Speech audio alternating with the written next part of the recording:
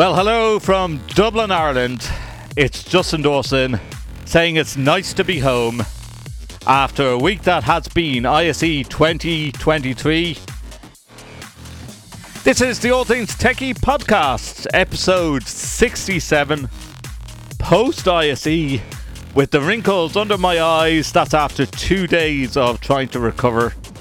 Yeah, I'm fighting off a bit of a cold and probably a bit of tonsillitis as well. I've came home to a bit of tonsillitis as well. Not picked up at ISE, I don't think, because I have a couple of sick little ones in the house as well. But what a week that it has been. If you are listening to this audio podcast, I really recommend go over to YouTube and subscribe to the All Things Techie podcast. Information is on our website, www.allthingstech.ie. Wow, okay, where do I start? Flew into ISE in Barcelona. I haven't been in Barcelona in nearly 15 years, listeners and viewers. And I forgot about the place and got into the Fira of Barcelona at about 12 p.m. In Barcelona time. Here we go, ISE 2023. And first off, try to do a video podcast with Chris Neto over in the Midwich booths for AV on Air, and had a bit of technical problems, and we actually said we'd go back and we would do the program again. But with the time constraints and going around all the booths, that actually didn't happen. I apologise, Chris, but we will do that again at the next ISE. Then found my way to the influencer booth and really tried to get my bearings on everything that was going on. What a massive... Now, it's different to the RAI. I admit, the RAI over in Amsterdam. It's more straightforward once you get your bearings right, but by the time I got my bearings right, it was like influencer lounge, it was happy hours going on across the board, seeing booths and like just stopping you in your tracks. That's a usual thing that happens at Integrated Systems Europe. Got over to the opening keynote speech with Epic Games. That was absolutely fantastic. And the first night, actually going out for dinner with Epifan and Ron Epstein. What an absolute amazing meal that we had in the Botafogo, I think it's pronounced. I am no good at my Spanish. I apologise. I have no Spanish whatsoever. I spoke English the whole way through the whole of ISE. So, got some great interviews. The first one here with Aurora Media that we did on the first day. Talking with the man, the legend that has been for years with Avixa, Chuck Espinoza, and then introduced to the CEO of Aurora. Chuck Espinoza joining me not with the Avixa top anymore.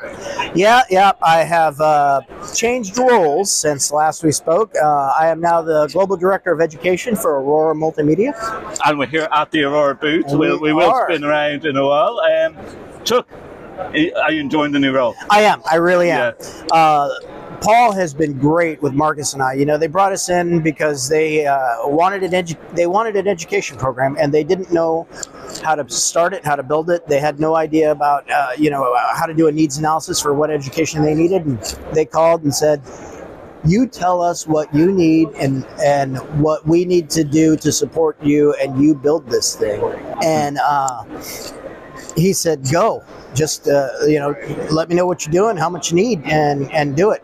And I talked to a lot of people that wanted education programs. You know, there was a lot of companies that said, "Chuck, we'd like you to set up an educational program." And once we start talking about it, when you can tell when a company is very serious and when they're not. And when they're not serious, you say, this is going to take so long to develop. Mm-hmm. It's going to be a 6-month needs analysis. We're not going to have any videos or any content out for the first 8 months. And they're like, that's expensive and time consuming. Yes, it is. And technology changes with and that. technology changes.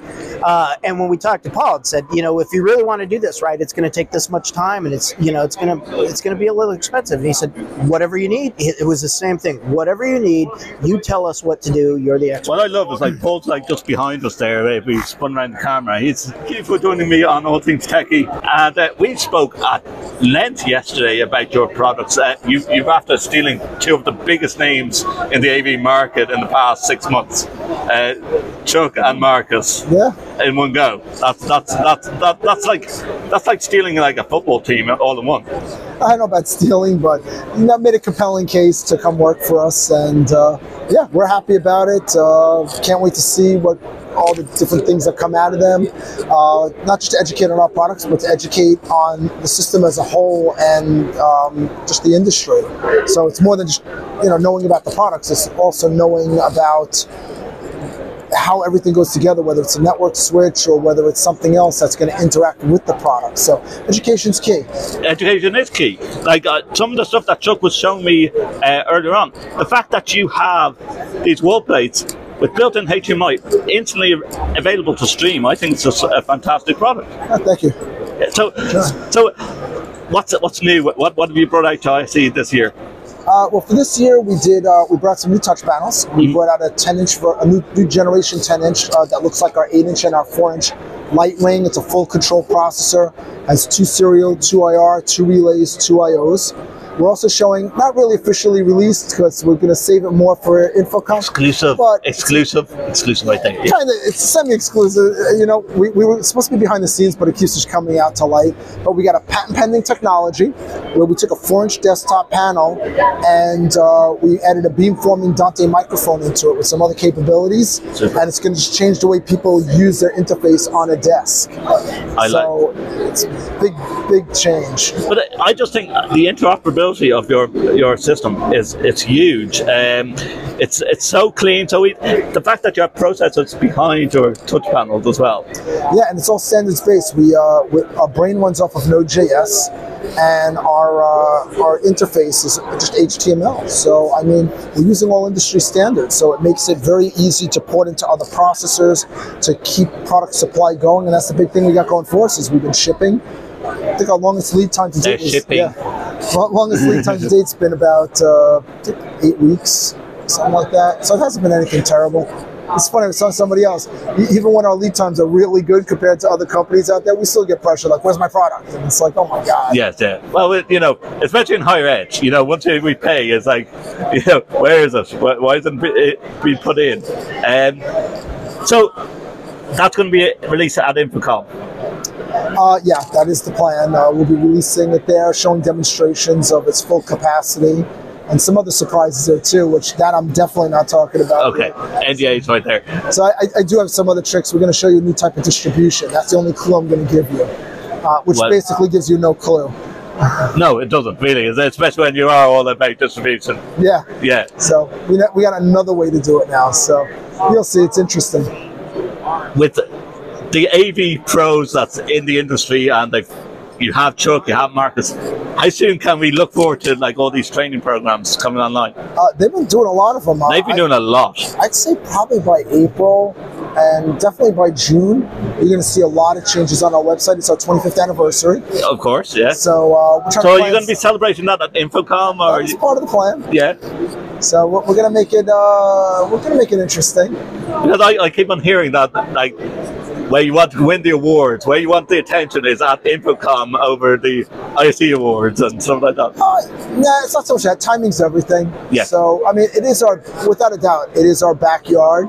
Our booth is more than twice as large, so it's our home playing field. So it is, we're from the States, so that's where we put most of our energy. But we've been expanding a lot into Europe. A lot of our new products are designed so that they come out into European back boxes or American back boxes. So I've been enjoying, like the UK, I've been enjoying a lot. We go dealer direct there now. Yes. Other places we go distribution. So some we go dealer direct, some we go distribution.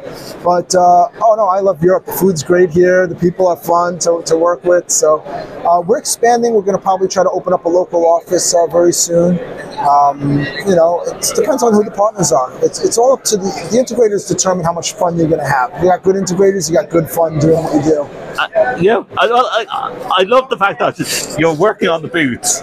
You're introducing yourself to everyone on the booths. Sure. And it may be a smaller booth than some of the competitors, but like you have the products ready to go. You know what it is? Some people look at I know it's really more or less. Do you want to pay enough money to buy somebody a fancy booth? Or do you just want to see the product? The other thing too is I want to see the product. You want to know why they got big booths? Yeah, I'm going to tell you the exact secret of why they got a big booth. Because in my world, when I make a product, I got 2 products that will do what 11 of their products do. So I don't need a lot of space to show 2 products for what their 11 need to do. Because if you look at what we do, we got a transceiver technology, which we developed over 6 years ago. So all our products are transceivers, even our wall plates. Yes. So I don't need an encoder. And that's what I love. Yeah. And I was saying this to Chuck yesterday, that it limits the amount of troubleshooting. Exactly. Like as a technician in a higher ed, if I know that all I have to do is replace that plate, because it's one SKU. Yeah. So when you look, like I said, when you look at our box version, for example, you tell it to be the transmitter or the receiver. It's got the fiber on it or the copper. It's got the USB extension. It's got the video all modes. It's got the image rotation. It's got the blah blah blah, the Dante, all that stuff's in it. You don't need a separate box for every little different variation. And then we don't charge you a whole heck of a lot extra for it. So it doesn't have to be done that way. But that is one of the problems with the industry is everybody are followers. Yes. They don't always lead and do something new and innovative. And us, we like competition. We like to innovate. That's the beautiful thing. Or disruption. Because it's going to be disruption. Yeah, so if you do what everybody else does, you're going to get the same product with different price points, with slightly different variations, but nothing changes. With us, we're trying to change the typology of AV, hence our slogan. We're always trying to think outside the box. We don't want to be like the other people. Yeah. We're not them. We're Aurora. We're different. People use us because they see what we're trying to do. Yes. Now, with all the training coming on, are you going to get in touch with the likes of Avixa and try and offer some OU points for training? Yeah, they're all going to be inevitably CTS accredited. It's important. I know people like renewals, so we'll work with Avixa. They'll still be doing stuff for Avixa from time to time. We're not looking at just because we took points. It doesn't mean we're not being nice guys about it. No, we're all a team. We're all trying to work together. The situation presented itself where it was time for a move for him, and there's a different atmosphere, and I'm excited. I think that I'm excited to see what training's going to come out of it. There's so much of networking that I know, but Marcus is a genius, when it comes to networking. He knows his stuff, so. And I got another person who finally speaks in the booth other than me. I know. So I'm enjoying that. It gives my voice a rest. I know. Well, I'm going to ask you, I'm going to finalize with this question. Is AV IT? Is IT AV? Are we all one, or is AV separate to IT? It's funny. I've seen this debate for a long time. Yeah, you have. So have I. And I'll give you the actual answer of what I believe. At the end of the day, an AV integrator should be the person dealing with the AV over IP and the network specific to it. As far as I'm concerned, I don't like it when the end users have the equipment on their network, because when it comes time to troubleshoot it, you can't get access to it. You got to rely on the fact that they set everything up right, and the liability starts to split itself up. You got to let AV integrators do what they do. Yes. They're there to not only sell the equipment, they're there to support the equipment and make sure the system works as a whole. When you start breaking it apart and say, no, I'll supply the screen, I'll supply the network switch, I'll do this, it's going to go on my network, that starts to make it more difficult for them to do the job and makes it more difficult to support. You got to let them do their job. You got to let them make their money. Sorry, but they have to make money. it comes with the territory, but they're giving a value for what they're doing. And that value is your sanity, is really what it comes down to. So no, I like it when they buy the switch from the integrator. The integrator is now liable for that switch. Doesn't mean you can't put it on your network, but let them be liable for it, and then plug it into your network, and now you're in control of what comes across that bridge. Yeah, absolutely. If you want to hard plug it and shut it down because you think something bad's going on, well, go ahead and do it. So long as it's still operable. As long as it's still operable. But when it fails, at the end of the day, you're going to be blaming somebody. So if you're going to blame the integrator and say this product's not working, fix it, you got to give them the ability to easily fix it. And that means they need full access to the network switch. Yes. So yes, I think it has to be in the AV. I could have this debate for quite a few more minutes on this and give you other points of why, but I don't want to eat up all your memory on this. No, please do. But at the end of the day, no, it's really that simple. Liability is in one place. Look, even when you talk about standards and things like this, which I love, people are always arguing the whole standards thing. Yeah. So, and this wraps up into it. I want to use a standard because I could have interoperability with this and this, and I can plug this in. Yes, that is true to some degree. But think of it this way. You're installing a system. You use my transmitter for HD-based T. Mm-hmm. Now you put in a projector, has an HD-based T built into it. And this is not picking on HD-based T. This could apply to anything. Yes, yeah.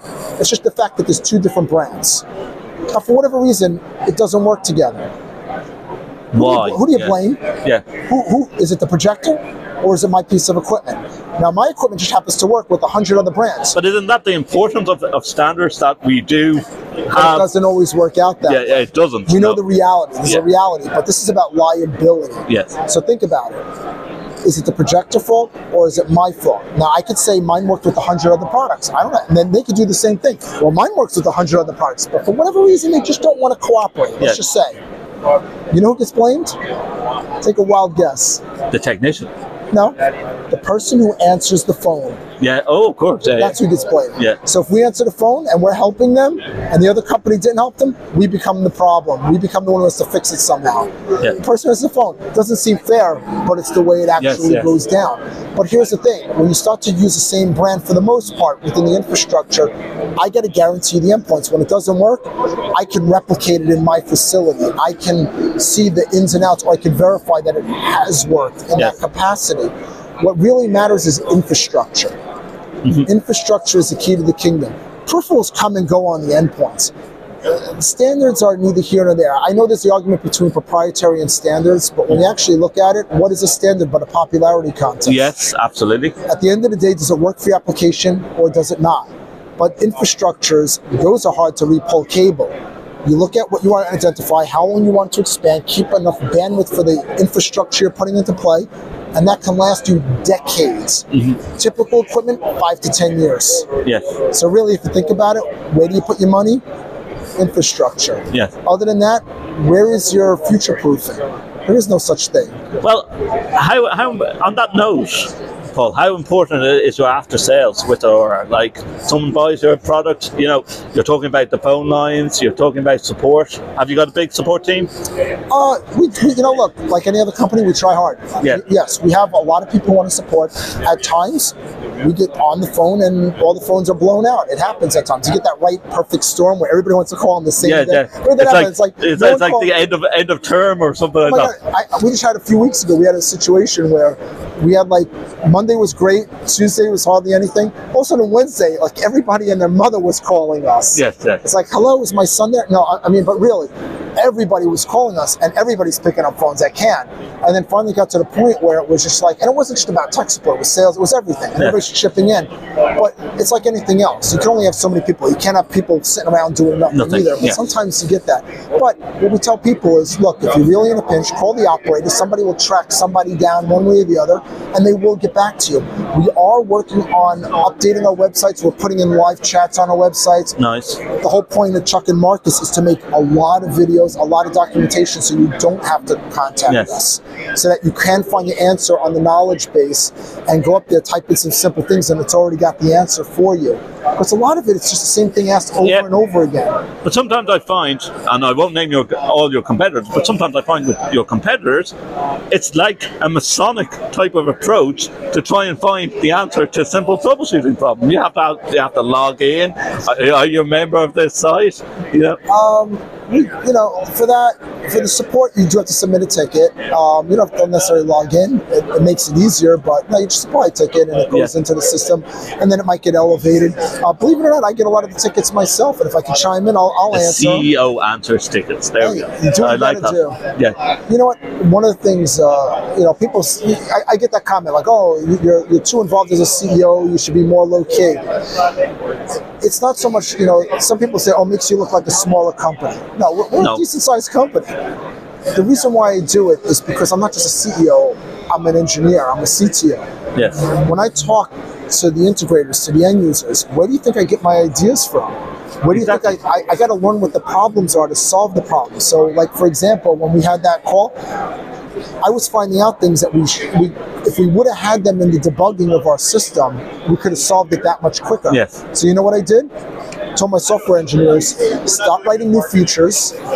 I want this, and this done, so this way if this ever happens again, we can quickly identify where the problem came from. Yes. So that way, we don't have to waste a lot of people's time, and it makes for a better experience. Sometimes having a new cool feature like a quad viewing or whatever that wasn't existing on a product before, versus just having it tell you what's going on is worth more in the long run than having that cool little feature.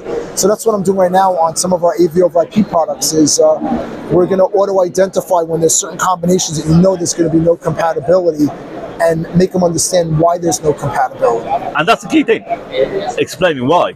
Yeah. Don't just throw up an error message.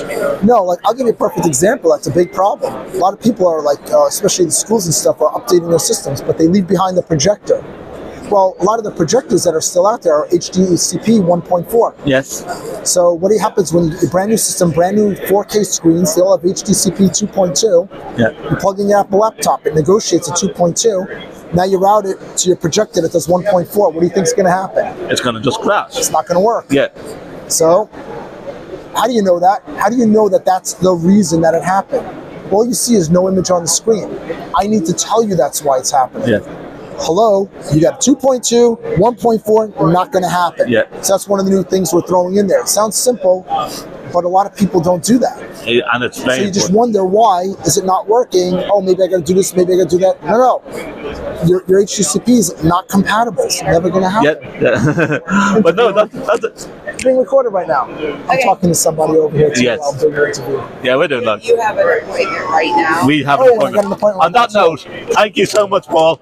It's great to have you on All Things Techie. I've been dismissed from this. See how that works? See, that's Even I got other bosses. That was day one at ISE 2023, and my thanks again also to EpiFan, and what an amazing dinner we had. Day two at ISE, I was told that we could get in at 8 a.m. and woke up early after, like, don't forget, I was in Dublin Airport at 4 a.m. Got into Barcelona at 12 p.m. And then out for dinner and then back to the hotel. It's hitting about 11:30 when I got back to the hotel. Amazing hotel as well. What an amazing hotel. And got up the next morning, straight into the Fira at 8 a.m. because press and media get in early before the crowds that usually arrive at around 10 a.m. I was to do an early morning breakfast show and then found out another little technical difficulty. The podcast booth was locked. And why was the podcast booth locked? Because they needed a sound engineer and video engineer on the other side of the booth, which I didn't know at the time. Oops. So had to do the podcast outside of the booth. So this was what we did. So I'm making do with my own tech as well. So on Instagram and on Twitter, YouTube, and also the video will be on the All Things Techie podcast afterwards. So what am I doing this morning? Well, it's Wednesday, so this is where things actually peak up. It's so cool being actually inside the Fira before anyone actually arrives, because it gives me a good idea of where everything is, and what I can do before I get my bearings. Yeah, I'm still getting my bearings. This is a slightly different to the RAI in Amsterdam, but it is still massive.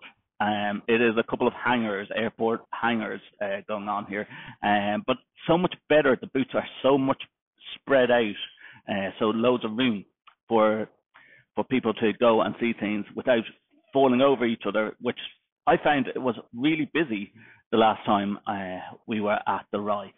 Good night last night. Arriving at, I had an early morning yesterday as well. 4:30 a.m. Dublin Airport into Barcelona, dropped off my bag, got into the Fira at about 12 o'clock, and missed the opening ceremony with the King, which was fantastic. The King of Spain opened the whole ceremony for ISE 2023 with Mike Blackman. I did do a show with Chris Neto yesterday at the Avion Air booth, and then I had some technical problems with audio. So we will be doing that again. Don't worry about that. We will be doing that on the All Things Techie podcast again, and looking forward to doing that. Coming up, I'm going to be meeting with D10 in about half an hour, 45 minutes time to find out what the latest is with D10. We have interviews with Sony. We're going to meet with VUall at 10 to 10:30. You might have heard the pre-ISE podcast I did with VUall about a week ago now. Yes, it's actually this day last week I did that. Also going to be talking to Canon.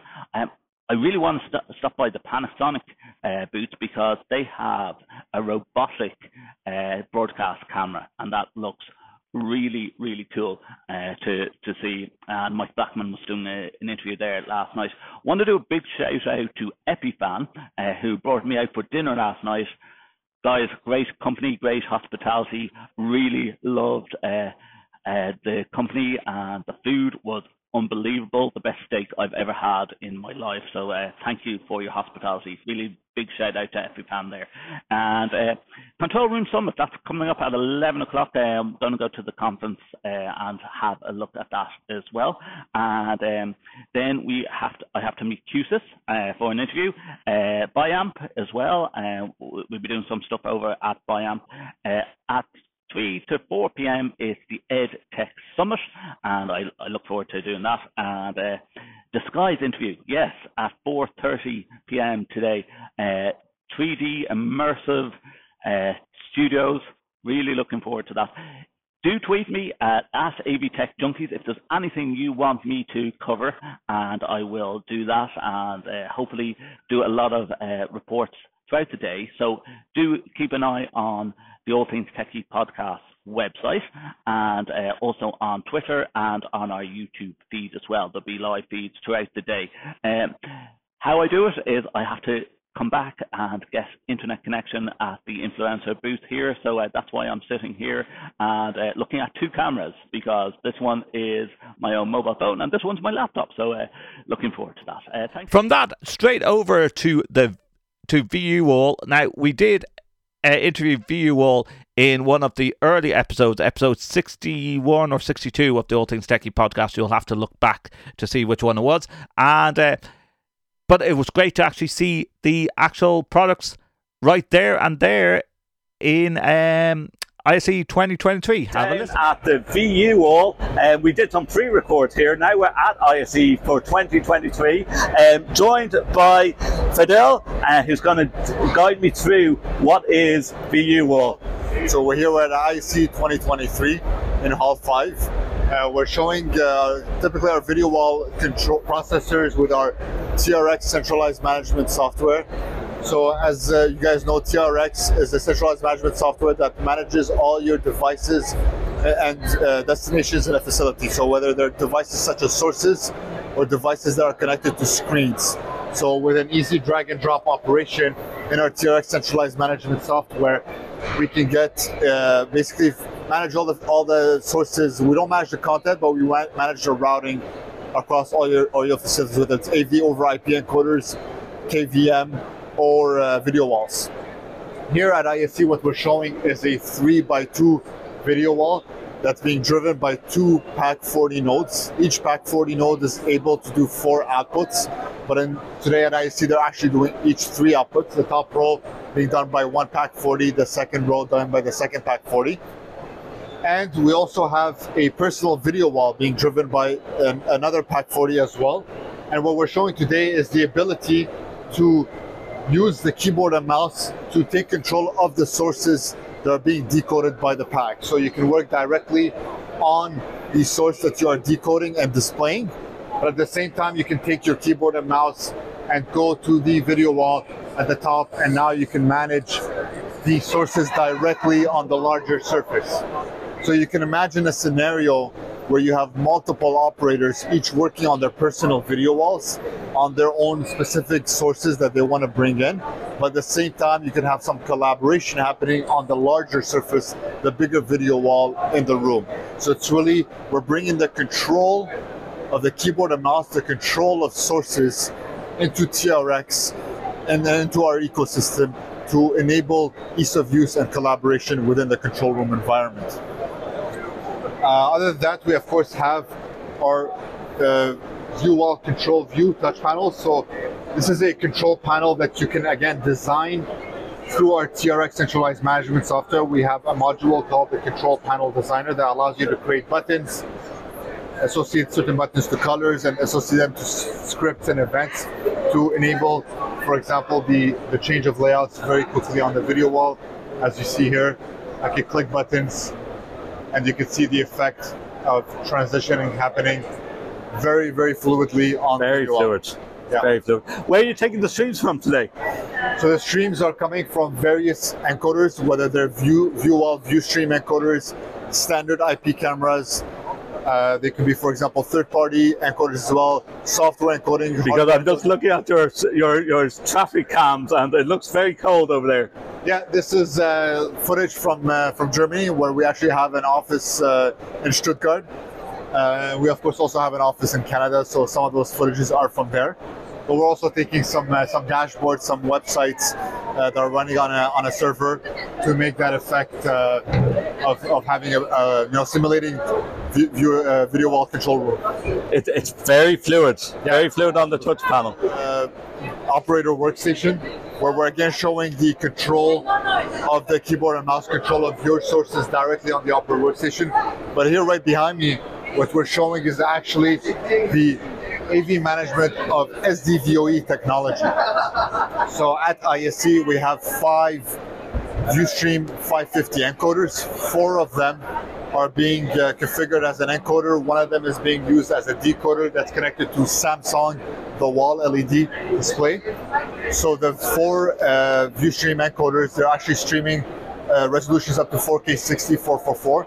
So for those who don't know, you use SDVoE technology typically for environments or situations, use cases where you want very, very, very high quality and you want 0 latency.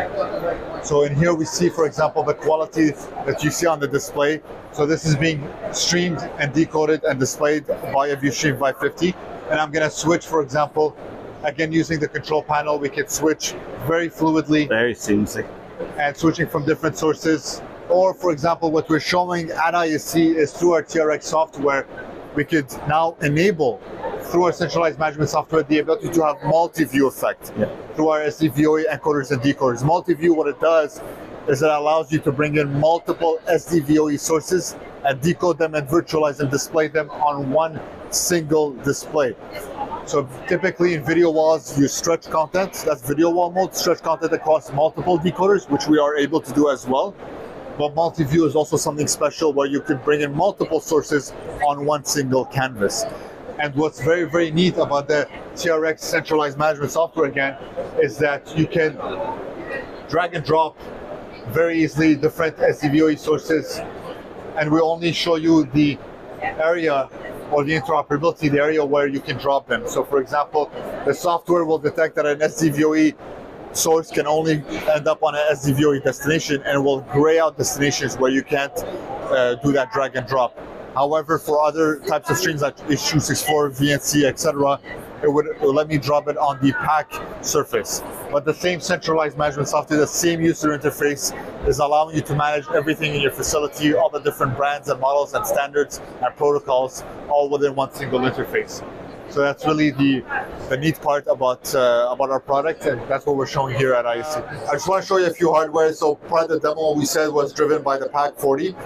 So this is our PAC 40 here device, and this device can go up to 4 outputs from a single appliance. So you can drive up to 4 HD outputs or 1 4K 60 output from one single device. This pack can work as a standalone device or can be combined together to form an unlimited large surface as well. The wall is just super. I love the wall. Love how clear the streams are. No lag. Comes straight in from Germany. Fluid, high performance, very, very, very good product, and easy to configure and easy to use. That's the beauty of it. For more information on VU Wall, where do we go? So vuwall.com, VUWALL.com.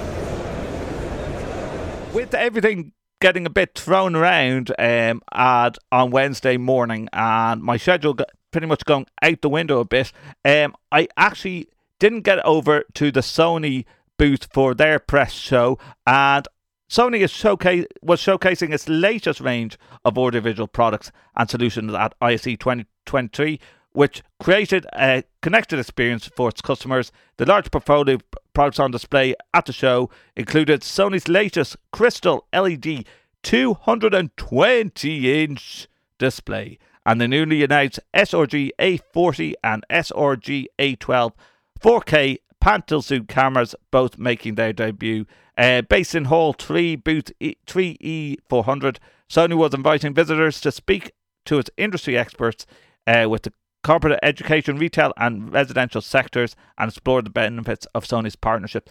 We will be catching up with Sony at a later stage to hear about their products. My apologies to the PR team for not being able to get over to Sony all week because my schedule was absolutely chock-a-block.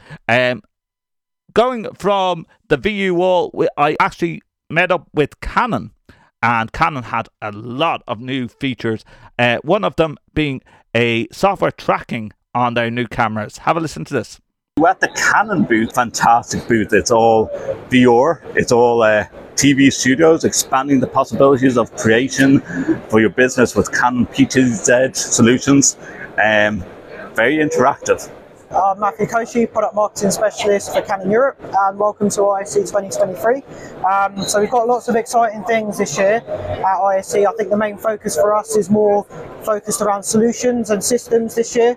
So specifically, we've got a system about education this year and how our cameras and software can help solve a real issue with regards to hybrid learning at the moment, because that's a big pain point of universities, figuring out how to deliver lectures that are not just fully remote and not just fully face-to-face, but also how they can capture this content without kind of any issues with teachers not being trained in technical equipment. So last week we actually announced our own auto tracking technology, and we've got this set up here at ISE. So we've got our CRN 700 PTZ camera, which is built in with 1-inch sensor, 15 times optical zoom, which you can even stretch to 30 times in full HD, and also has the auto tracking application built in as well. So this auto tracking application, as you can see on the screen, is essentially looking for somebody in a priority area, and once it identifies somebody, it will track them completely. You can adjust a variety of settings like their display size, the tracking sensitivity, so depending on how quick or slow the subject's walking, you can adjust all those kind of settings, and depending on the kind of shot I want, I can make the display size or the composition of themselves either very close up or quite a long shot as well. This is mainly focused at education, but we can see lots of use cases for this. Corporate, houses of worship, live events would really benefit from this, but also considering this is our flagship PTZ camera, the broadcast industry could also potentially benefit from this solution as well. The good thing about this is we have our proprietary dual pixel CMOS autofocus, which is similar technology you'll find in some of our Cinema EOS cameras and some of our X series camcorders. So that quick and accurate autofocus really helps the tracking.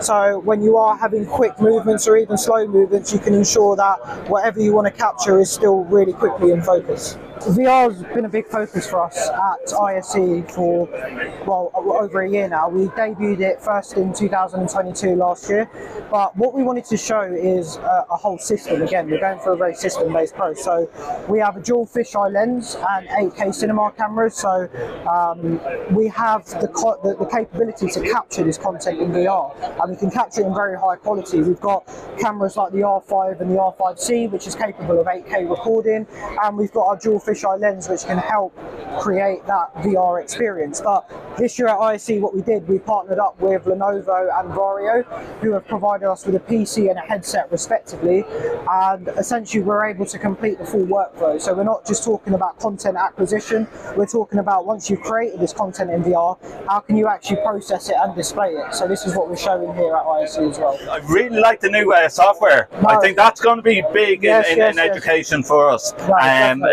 the fact that even when you're doing live events, it's taking away the operator that you can actually use it. Yeah. When is that on the market? When's that going to be released? So we've announced it. We're expecting that to be available at the end of Q1 on the CRN 700, roughly that time. End of Q1 / beginning of April, roughly that time. We'll see it available in the market. Thank you so much for joining us. No worries. Thanks a lot. I appreciate it.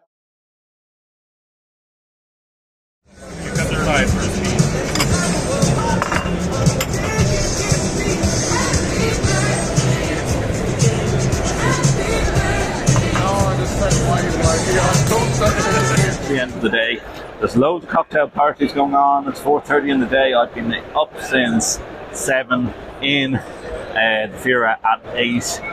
My throat is dying. I am tired from talking and tired from doing interviews. So this is the last one of the day, and then there's a couple of parties. I'll see how we get on, but definitely have to get back to the hotel and have a bit of a clean up as well. But we're at the Disguise booth, and we're going to do an interview with Disguise. So Jack, thank you for joining us on All Things Techie at the Disguise booth. Tell us a bit about Disguise. So Disguise was born about 23 years ago out of live events, and we've taken that technology today to be in an XR environment, which is what you're seeing behind me.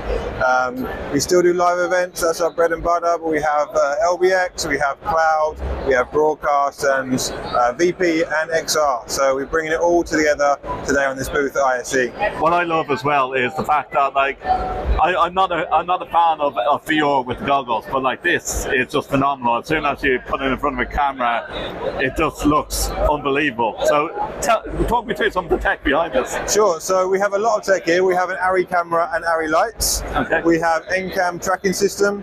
We have ROE LED, which is a BP2 V2. And we have an iPad which is controlling the whole environment as well. But Disguise sits at the heart of it. So we have 2 VX4 Pluses behind this large LED wall. We have 4 RX nodes which are rendering Notch and Unreal 5. And then Disguise is bringing this all together. We do multiple calibrations to make sure this is a seamless merge between the physical world and the virtual world. And then the camera movement allows you to explore as much of that as you want. It acts as if it's in the real world, but it's in the virtual world. I can see your background changing as the camera comes down at the moment, which is absolutely phenomenal, and it's seamless. Yeah. So the build for graphic design, how difficult is it to make something like this? So this was made by one of our partners in Meptic. We now are officially part of the Disguise company, and it took them about 2 weeks to make it all. And they're actually 3 separate worlds combined into one. So we start in different areas of the tube, and we go through, we explain certain areas of Disguise. We end up in a VP world, which is our spaceship, where we can change the colours of the moons, and that also reflects in the lighting around us. Where do you see this most used then? Apart from gaming, of course, but where do you see this most used? We see so many different verticals. So we see this used in virtual production for your films, for your Netflix. We see it a lot now in broadcast as well, and creeping into live events as well, so they can render it in Notch, Unreal, Unity, or even touch designer. So there's a lot of different verticals used at the same time. Talk me through the camera that's around here. I'm going to spin around. Yeah, so this is an ARRI Mini LF with a huge ARRI IllumiZoom 1880 lens on it. Very expensive kit and setup. It's sitting on an Gripman jib. and it's weighted perfectly so that you get a very weightless motion when you move it around, allowing for the tracking to work all together very happily. And we allow customers to come up and touch it and move it around. We're not afraid to let people touch and take photos. It's all part of the experience. And how much does a camera operator need to know? Like, is it behind the scenes? Is the video just doing what is told as soon as the camera exactly. So all the hard work is done within Disguise. So the camera operator can come in and act like he would in a normal, natural environment, whether he was outside, but he can act like he is in the real world, but he's in the virtual world. This is the virtual world, but like, you talk about different scenes. How good is it from swapping audio scenes to different? Very, very quickly. That's the great power of Disguise. We can actually go from video to Unreal to Notch to Unity very, very quickly. We can build up a layer in our timeline, which allows us to render this content instantaneously. We obviously have real-time engines, so it's very easy for Disguise to do, and we can switch environment at the click of a button, which is what we do with our iPad on this stage. I love to say, I'm putting you on the spot, case studies. What's been your favourite to do with Disguise and doing this type of... You are putting me on the spot, that's absolutely fine. We have a lot of case studies, like especially Orca Studios here in Spain and Momo's. They're using their same integration that you're seeing here. Lots going on, lots in the UK and in America as well. With Turner Studios, they're doing a nice ice hockey integration as well. We're seeing it more and more, and the great thing about our demos every hour on the hour is that we get a show reel of 2 minutes. You get to see the entire integrations of what we've done since we've been established. Okay, let's have a walk around the booth and you can show me some Sure. So over here we have our broadcast pods, and this is showing our Porta integration. So this is linking directly into Unreal 5. So this allows you to preview what's potentially coming up next on your LED volume. So I can click here and I can see that my next upcoming scene is this Disguise scene with a basketball animation on it. But this is what it establishes as the broadcast world, makes it very easy because people want that confirmation, they know what they're going to get next, and they will go on to see their stats before they're actually released to the environment. So we can remove this basketball scene from the output. So I know when I go next, I'm going to see my Polygon Labs, my Disguise logo. I can even change virtual camera positions if I want to. So I can come here, like I say, actually, what's it going to see from camera 2's virtual position? So you get that clarity and confidence that you can use this, and when you go next to your scene, you've got that confidence straight to output. That's incredible. What size videos must be going through this whole system? So this is actually directly with Unreal. So there's no videos involved at the minute. Okay. But Disguise is very good at playing back video as well. So not Chelsea, all sorts of, we use HapQ, 4K, high resolution videos. Disguise doesn't have a problem with playing it back. This is our Notch interactive table. So you can see here as I touch the screen, we can make particles move and explode and be more attracted to my finger as we go about. The great thing about this is it's also multi-touch, so I can put all 4 fingers on here. And this is great for kind of educational purposes, interactive purposes, and all sorts of verticals, because this could be data. And you can think of the Minority Report when he's flying things about, integration with data, very good in that sense. And this is running on our latest GX3 chassis. It's very responsive. Very responsive, exactly. Getting that instant reaction in real time again. Thank you so much, Jack, for showing us around. If people want to find more about the booth, where should they contact you? So you can find us at Disguise.one on the web, or we're currently at 5J300 at ISE 2023. Well, I won't lie, listeners, on Wednesday, after being up so early and still having the drags of not getting much sleep from the day before, flying into Barcelona, my hotel room the first night, even though it's a nice hotel, was very cold. I think I didn't set the air conditioning correctly. My fault, maybe. But with that in mind, I knew that Wednesday is the peak of ISE. It always is the peak of Integrated Systems Europe, where you had Crestfest from Crestron, you had the Peerless AV conference, and I was going out for dinner with no other than the director of Biamp, which was absolutely an amazing meal as well, and great company, and thank you for the invite. So from there, we went to the Peerless party, and I have to admit, that was a late night. So I'm so grateful that I got a couple of hours rest back at the hotel before going out to the Peerless AV party, which went on till about 3 a.m. Whoops. So from the Peerless party, next morning, a bit of an ease back into the swing of things. But I thought I was going to do the Higher Ed AV Media podcast, or the Across the Pond podcast, with no other than my co-host Joe Way, and Joe was sick. Not from being out late, but he picked up some type of infection, and he had to go to the cameras. Didn't get in until nearly 12 p.m. So thankfully Joe was okay. So I have to say, on Thursday I had more time to actually tour around a lot of the booths between VR, that was in the Internet of Things World Conference. That was in booth 6, I believe. And then, that was in its own exhibition hall. And also went into booth 6 and 7. There's some great clips of DeLorean cars here in the Internet of Things World Conference. Didn't get into the car, didn't have a chance. There was a bit of a queue. But pretty cool Back to the Future car. Really like that. Also, as I walked around the booths, seen a bit of hologram, a bit of YesTech and the LG XR Studio. I have to say, out of all the booths, between the Skies and some of the XR, I really loved LG and the XR area. Also, went into the Education Summit during the week. Didn't get to stay long. It was a packed room, which says a lot about the Educational Summit and Higher Ed AV being a crucial part of ISE. And as you can see, the camera from LG XR Studio, I really loved the camera at LG's. And what they were doing. Hypervision, I tried to take a clip of Hypervision, but as I remember from even seeing Hypervision for the first time in Amsterdam, those crosshairs are spinning so quickly that when you're trying to record it on a video, it doesn't do justice to what you're seeing with the naked eye.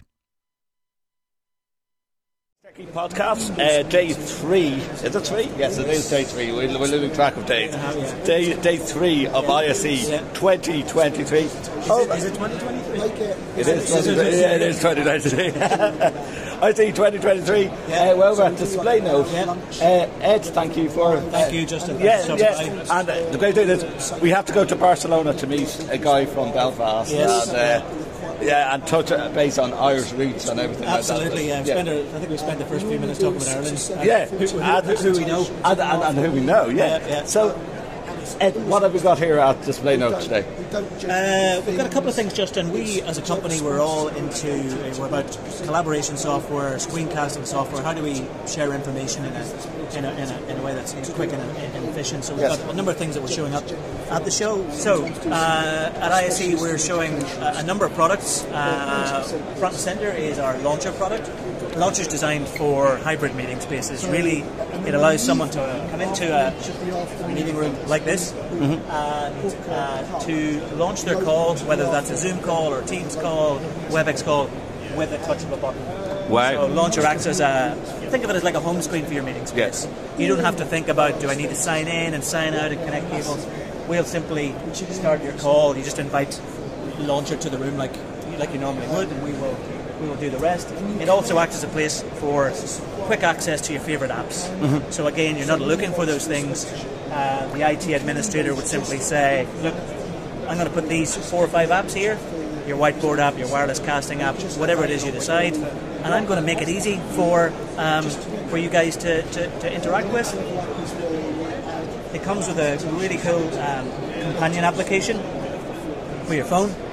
which means when you walk into a shared meeting room, meeting rooms now are multi-purpose, multifunctional. It means when once I sign in, I will be able to use the app to discover what screens and what rooms are nearby. So when I do that, it'll take a look. It's going to connect me to the Ormo room. Mm-hmm. That means this shared screen is now my personal screen for a temporary period of time. I've got access to my OneDrive if I need it. I've got access to my personal calendar either here or actually here. So I could simply go to the call and I can launch that and it'll just pop on the screen. I don't really have to interact with the display as such. I just need to sit down, launch the call, and away we go. And once I leave, that disconnects me and it turns the screen back to the way it was. Nice. What we're also showing is our wireless casting software display note. I don't know if you know this or not. No. We're probably one of the market leaders when it comes to wireless casting software in displays. So we work with a lot of the great brands out there, like Newline and like Dell, including putting wireless casting into their display, so that when you're in a classroom, in a meeting room, you simply take what's on your device and cast it to the front. So that's what we're showing here as well. And what I really want to show you is a piece of software they haven't even released yet. So exclusive. Exclusive. Doesn't even have a name yet. So this is, again, a piece of software and it's designed for wireless conferencing. So it means when you go into a meeting room or into any room, you can start your Teams call or your Zoom call or your WebEx call as normal. What we're doing then is taking what's on that laptop and we're going to connect it to the things in the room, be it a screen, be it a camera, be it a mic. Nice, okay. And we're going to do that totally wirelessly, totally virtually. So if I connect to this display, and let's just start our meeting as we always would.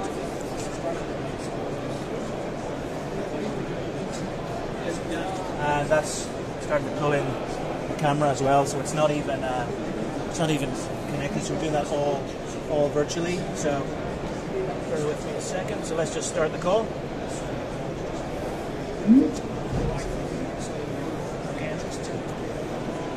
So this is me starting a Teams call like I normally would anyway, like anyone normally does, and you can see the latency on how quick that is. Yes. So when you've got someone on the other end, that's how quick they will see that call.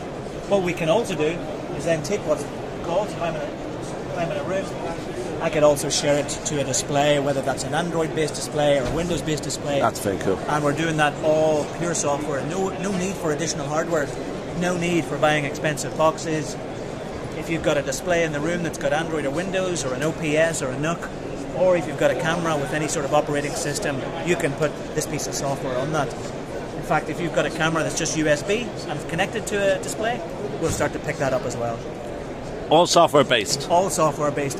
The most important thing is, for anyone that's coming into a room, the experience for them is just start their Teams call as normal and just select what they want to do. And that can that work on any camera then? That'll work on any camera. Any camera? Yeah. Wow. Now, if you've got, I guess, two classes of camera, one with an operating system, so you could put the software on the operating system. Any camera. That's a game changer. Any camera will get picked up as well. So yeah. When's this going to be released? Well, I think we're looking at Q2. Really, where we're using this show, Justin, is to take it out of the garage for the first time, get feedback from analysts, from people like yourselves, from end users, from manufacturers. Like, what do you think of this? And so far, the feedback has been really, really great. Like asking questions like yourself, when can I get it? Yeah, wow. That I have to say that is a bit of a game changer. Yeah. Especially in the higher ed end of things, or even the fact of running cables. Running cables. So that USB is just virtual now. So yes. You're not looking for a cable. You're not playing that whack. No latency.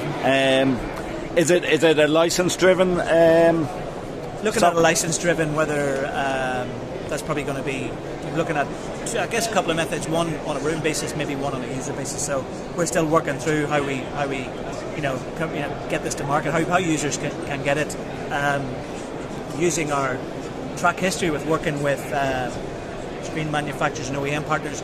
I'd imagine you'll see this on devices as well, like Android cameras and different screens. Yeah, I'd say a lot of people are going to ask when we can get this. So well, we've had a lot of visitors to the booth, especially camera manufacturers saying, okay, when and how could we get this into their system. Yeah, that is very cool. And I guess then the fact that you can put that on anyone's computer as well is massive. Absolutely, yeah. Yes, yeah.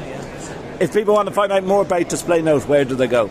You can go to a number of places. You can go to the website. Apart from ISE, of course. Apart from ISE, I guess by the time you're watching this video, it's over. Mm-hmm. Maybe you maybe have a day left. You can go to DisplayNote.com.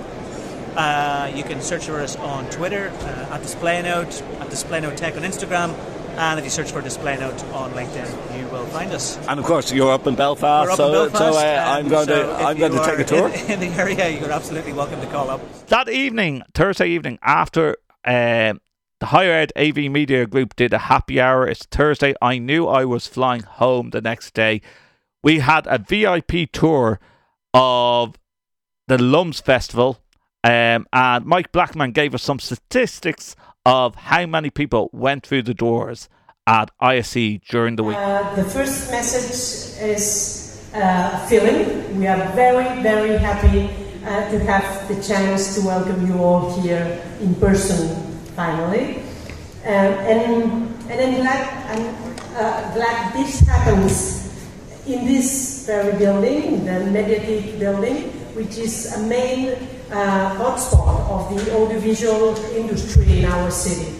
Let me start by thanking Mike Blackman and all organizers for trusting Barcelona to host Integrated Systems Europe once again, and in full swing for the first time after the pandemic. And of course, thanks to all of you for coming all the way from your home cities to Barcelona to share your solutions, your projects, your organizations with us all. The audiovisual industry in our city is one of the most dynamic ones. Just two figures. This is not one. Just two figures. It is home to almost 60% of the sector's overall employees in Catalonia. And over half of the companies and organizations of the industry in Barcelona were set up after 2011, so they are young. And this means very good news. It means that we've got an up-to-date, modern and growing audiovisual sector, as I'm sure you have had the opportunity to see firsthand these days. In this context, ISE means a lot to Barcelona as host city. It is both a recognition and a boost for Barcelona's capacities to become a hub for frontline industries. And it is also a key moment for our city to develop and attract new talent, companies and projects. And I want to be very clear, what ISE represents is what we want and need for Barcelona. A reindustrialization of the city that fosters quality jobs and initiatives at the intersection of culture, digital innovation, and sustainability. So with that being said, I hope you are not only working hard these days, I know that you are, but also having fun and taking advantage of everything Barcelona has to offer. The food, the architecture, the local shops, and its people. Please consider it your home, as I said the other day. Thanks again for joining us today, and I hope you enjoy the Light Festival that is also taking place these days, and which you'll have the opportunity to experience today after this reception. Thanks also to the sponsorship of ISE. So thank you very much, and please welcome to Barcelona. So, just one thing, Laia didn't introduce herself. I know people in Barcelona know who she is, but for my community, for the AV industry, Laia Bonet is the Deputy Mayor of Barcelona. We have Javier Marcet here also, who's the Councillor for Creative Industries. We are getting tremendous support from this city, and we really appreciate it. Please also, I'd like to recognise my board and senior management team here. One is missing somewhere. Who really are, everyone sees Mike Blackman, but these people are behind me. I have a team who are doing all the work to actually make ISE happen and bring this successful event to this city. Thank you all for all the support you've given us. We are also very, very happy to be supporting the YUM Festival. When we came to Barcelona, we discovered that YUM was taking place almost on top of the show, and finding creative people who are using audiovisual technology to create art around the city. We said we have to cooperate, so we're happy to be supporting it. Just those of you who've been there are seeing how successful ISE is. It is going beyond our expectations for this year, and we hope to build it much, much bigger. Give you some numbers. On Tuesday, we had over 33,000 people in the building, and this is a record for a first day attendance at any of our ISE exhibitions.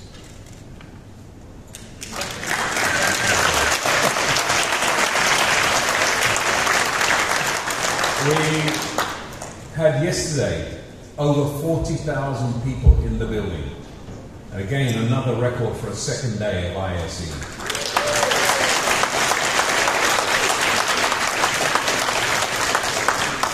The footprint of ISE, with almost 57,000 net square meters of space, is also a record. It's the largest ISE ever. So Barcelona, I think you've proved you're the right place for Integrated Systems Europe. Welcome to the Barcelona Festival.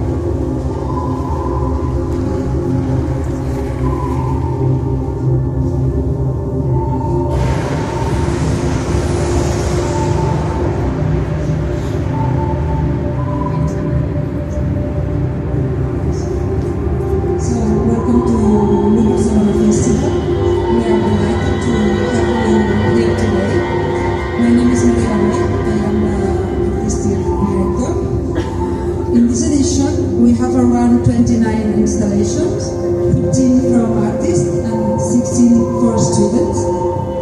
During the COVID, we did the festival under special conditions, but at last we can rejoin the city again.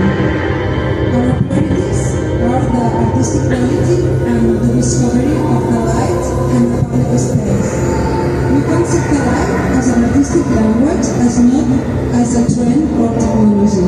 In other words, City Art Lab and as an essential opportunity for the artists and our students, and also for the visitors. This is the 12th edition of the festival. The festival begins in the beautiful town, and we moved to this different quarter 5 years ago. Now I'm glad to introduce Abel Korinsky and Orhan Carvalho. They are the authors of this work, Call Out, and they will tell us about their work. So enjoy the rest of installations.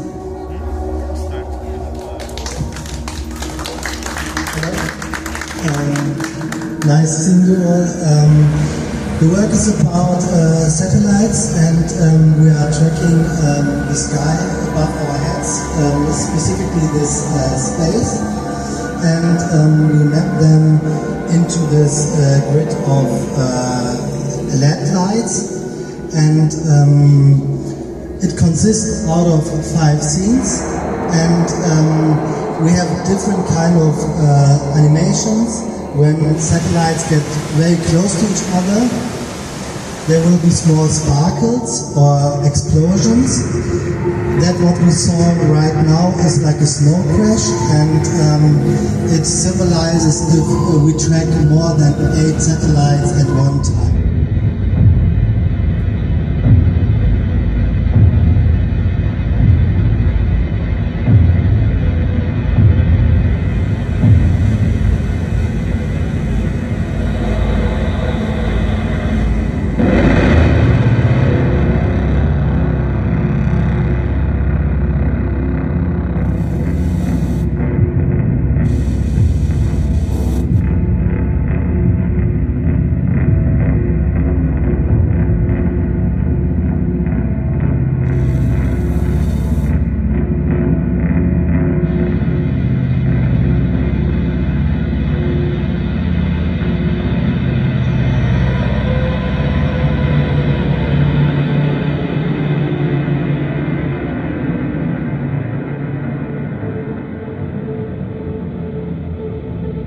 to say it was great to see some of the exhibitions. There was only 3 exhibitions that we got to see at the Lums Festival, but I have to say I was tired on Thursday afternoon. It's been a long week. I don't know how people do the talking for the whole week at ISE, at Boots. My throat was absolutely killing me on Thursday afternoon. Didn't get to bed till about nearly 1 a.m, knowing that I was on a flight back to Dublin at 10 a.m. So a quick breakfast and then back home to Dublin, where I am now, and just getting the final touches of this podcast ready for you to go out and broadcast. I hope you have enjoyed what I was able to capture at ISE 2023. My thanks to Wildwood for inviting me, to Tanya and all the Integrated Systems team. Thanks to those that actually came along. I forgot to mention that earlier. Thanks to everyone that came along to my fireside chat with Jane Ross from Zoom. That went down a treat, talking about Zoom and the new products and bits of the clog that are coming along on Zoom. So really excited to see what new innovations they come out with Zoom. Not just the products, but like actually Zoom Meeting, Zoom Webinar. They keep on listening to the end user and they keep on bringing out new updates. I thought that was great as well. So many people that I'm going to thank that will be on the All Things Techie podcast show notes. Great to meet Chris Neto again. After so much, I think everyone said at ISE 2023 the most important thing that came out of the whole week-long conference was the networking. It felt like everyone was saying, and even Mike Blackman said it, we are back. It just felt so different to the ISEs that were previous during COVID and the lockdowns, and vendors, did they wanted to go? Did attendees want to appear? And then record-breaking numbers like that was just fantastic. And the best way of ending ISE 2023 for me was the Lums Festival that evening, and having a few drinks, and with the Higher Ed AV Media Group, the dinners that we were at, getting to meet people that I had only met virtually before, because we've been doing this podcast for nearly 3 years now, and because of COVID, weren't able to do as many events.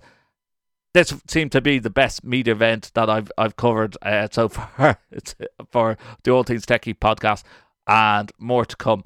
Don't forget, this has been the full recap for me for ISE 2023. I will be breaking up the different vendors that I've talked to during the week up as different episodes of the All Things Techie podcast that you can just break up and listen to separately. That will be coming on our audio podcast and on video on YouTube, our YouTube channel as well. We have a playlist called ISE 2023. The All Things Techie podcast website will be doing an upgrade in the not so distant future, so stay tuned for that.